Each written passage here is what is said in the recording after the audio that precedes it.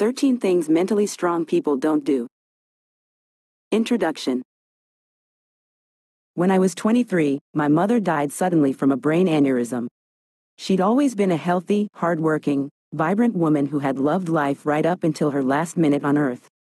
In fact, I saw her the night before she died. We met at an auditorium to watch a high school basketball tournament. She was laughing, talking, and enjoying life like she always did. But just 24 hours later she was gone. The loss of my mother affected me deeply. I couldn't imagine going through the rest of my life without her advice, laughter, or love. At the time, I was working as a therapist at a community mental health center, and I took a few weeks off to privately deal with my grief. I knew I couldn't be effective at helping other people unless I was able to productively deal with my own feelings. Becoming used to a life that no longer included my mother was a process. It wasn't easy, but I worked hard to get myself back on my feet. From my training as a therapist, I knew that time doesn't heal anything. It's how we deal with that time that determines the speed at which we heal. I understood that grief was the necessary process that would eventually alleviate my pain, so I allowed myself to feel sad, to get angry, and to fully accept what I'd truly lost when my mother passed away. It wasn't just that I missed her, it was also the painful realization that she would never be there again during the important events in my life and that she would never experience the things she'd looked forward to, like retire from her job and become a grandmother. With supportive friends and family, and my faith in God, I found a sense of peace, and as life went on, I was able to remember my mother with a smile, rather than with pangs of sadness. A few years later, as we approached the 3rd anniversary of my mother's death, my husband, Lincoln, and I discussed how to best honor her memory that weekend. Friends had invited us to watch a basketball game on Saturday evening. Coincidentally, the game was being played in the same auditorium where we'd last seen my mother. Lincoln and I talked about what it would be like to go back to the place where we'd seen her, just 3 years ago, on the night before she passed away. We decided it could be a wonderful way to celebrate her life. After all, my memories of her that night were very good. We'd laughed, had a chance to talk about all kinds of things, and had an all-around great evening. My mother had even predicted my sister would get married to her boyfriend at the time, and a few years later that prediction came true. So Lincoln and I returned to the auditorium and we enjoyed spending time with our friends. We knew it was what my mother would have wanted. It felt nice to go back and feel okay about being there. But just as I took a sigh of relief about my progress in dealing with my mother's death, my entire life was once again turned upside down. After returning home from the basketball game, Lincoln complained of back pain. He'd broken several vertebrae in a car accident a few years prior, so back pain wasn't unusual for him. But just a few minutes later, he collapsed. I called for paramedics and they arrived within minutes and transported him to the hospital. I called his mother, and his family met me in the emergency room. I had no idea what could possibly be wrong with him. After a few minutes in the emergency room waiting area, we were called into a private room. Before the doctor even said a word, I knew what he was going to say. Lincoln had passed away. He'd had a heart attack. On the same weekend that we honored the 3-year anniversary of my mother's death, I now found myself a widow. It just didn't make any sense. Lincoln was only 26 and he didn't have any history of heart problems. How could he be here one minute and gone the next? I was still adjusting to life without my mother, and now I'd have to learn how to deal with life without Lincoln. I couldn't imagine how I would get through this. Dealing with the death of a spouse is such a surreal experience. There were so many choices to be made at a time when I really wasn't in any shape to decide anything. Within a matter of hours, I had to start making decisions about everything from the funeral arrangements to the wording of the obituary. There wasn't any time to let the reality of the situation really sink in. It was completely overwhelming. I was fortunate to have many people in my life who supported me. A journey through grief is an individual process, but loving friends and family certainly helped. There were times when it seemed to get a little easier and times when it would get worse. Just when I'd think I was getting better, I'd turn another corner to find overwhelming sadness waiting for me. Grief is an emotionally, mentally, and physically exhausting process. There were so many things to feel sad about too. I felt sad for my husband's family, knowing how much they'd loved Lincoln. I felt sad about all the things Lincoln would never experience. And I was sad about all the things we'd never get to do together, not to mention how much I missed him. I took as much time off from work as I could. Those months are mostly a blur as I was focused on just putting one foot in front of the other every day. But I couldn't stay out of work forever. I was down to just one income and had to get back into the office. After a couple of months, my supervisor called and asked about my plans to return to work. My clients had been told I would be out of the office indefinitely while I dealt with a family emergency. They weren't given any type of time frame about how long I'd be out, since we weren't really sure what was going to happen. But now, they needed an answer. I certainly wasn't done grieving, and I definitely wasn't better, but I needed to go back to work.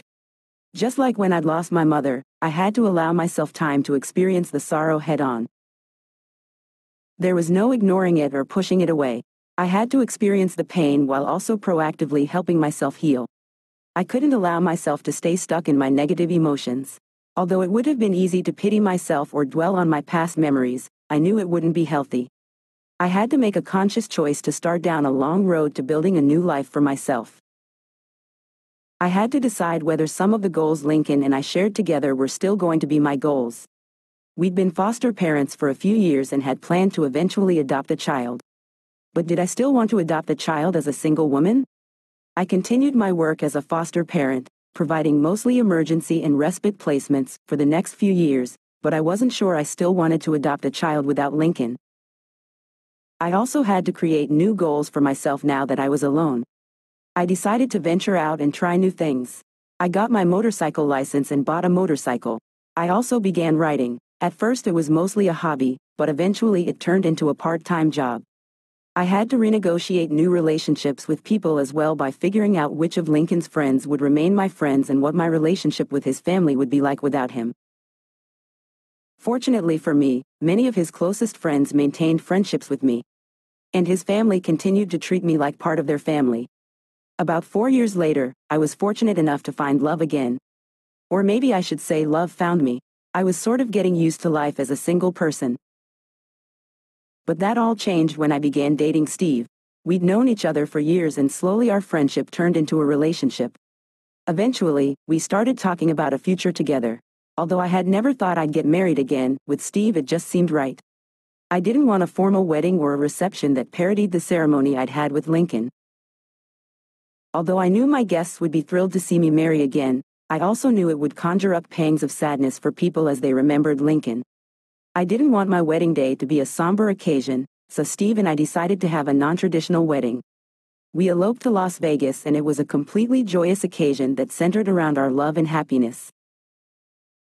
About a year after we married, we decided to sell the house that Lincoln and I had lived in, and we moved a few hours away. We'd be closer to my sister and my nieces and it gave us an opportunity to have a fresh start. I got a job at a busy medical practice and we were looking forward to enjoying our future together. Just as life seemed to be going great, our road to happiness took another strange twist when Steve's father was diagnosed with cancer. Initially, doctors predicted that his treatment could help keep the cancer at bay for several years. But after a few months, it was clear that he wasn't likely to survive 1 year, let alone several. He tried a few different options but nothing really worked. As time went on, the doctors grew more perplexed by his lack of response to treatment. After about 7 months, he'd run out of treatment options. The news hit me like a ton of bricks.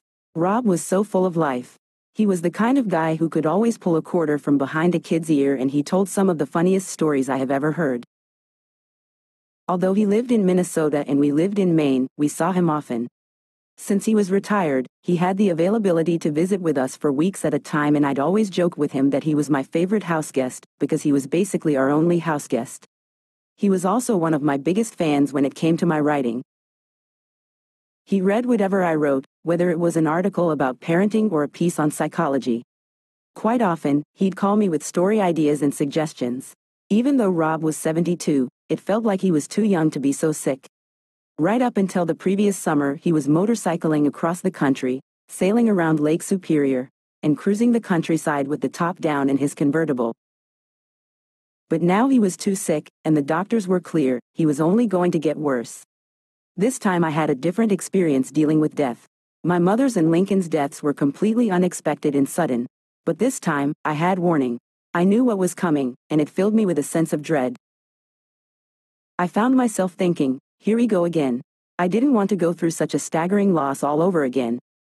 It just didn't seem right. I know plenty of people my age who haven't lost anyone, so why did I have to lose so many of my loved ones? I sat at the table thinking about how unfair it was, how hard it was going to be, and how much I wanted things to be different. I also knew I couldn't let myself go down that road. After all, I'd been through this before and I'd be okay again. If I let myself fall into the trap of thinking my situation was worse than anyone else's, or if I convinced myself that I couldn't handle one more loss, it wasn't going to help. Instead, it would only hold me back from dealing with the reality of my situation. It was at that moment that I sat down and wrote my list, 13 things mentally strong people don't do. They were the habits I'd fought so hard against to come out on the other side of my grief. They were the things that could hold me back from getting better, if I allowed them to take hold of me. Not surprisingly, they were the same skills I was giving to the clients who entered my therapy office. But writing them down was something I needed to do to help me stay on track. It was a reminder that I could choose to be mentally strong. And I needed to be strong, because a few weeks after writing down that list, Rob passed away. Psychotherapists are known for helping others build on their strengths, doling out tips on how they should act and what they can do to improve themselves. But when I created my list on mental strength, I decided to stray for a moment from what has become second nature to me. And focusing on what not to do has made all the difference. Good habits are important, but it's often our bad habits that prevent us from reaching our full potential. You can have all the good habits in the world, but if you keep doing the bad habits alongside the good ones, you'll struggle to reach your goals. Think of it this way, you're only as good as your worst habits. Bad habits are like heavy weights that you drag around as you go about your day. They'll slow you down, tire you out, and frustrate you. Despite your hard work and talent, you'll struggle to reach your full potential when you've got certain thoughts, behaviors, and feelings holding you back. Picture a man who chooses to go to the gym every day. He works out for almost 2 hours. He keeps a careful record of the exercises he performs so he can track his progress. Over the course of 6 months, he isn't noticing much of a change. He feels frustrated that he's not losing weight and gaining muscle.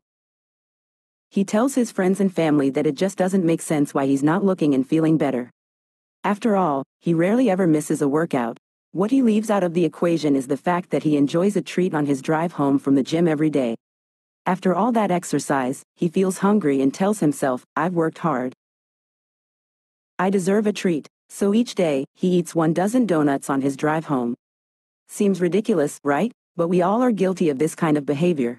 We work hard to do the things that we think will make us better, but we forget to focus on the things that might be sabotaging our efforts. Avoiding these 13 habits isn't just what will help you through grief.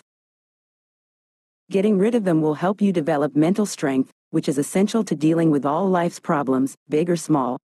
No matter what your goals are, you'll be better equipped to reach your full potential when you're feeling mentally strong.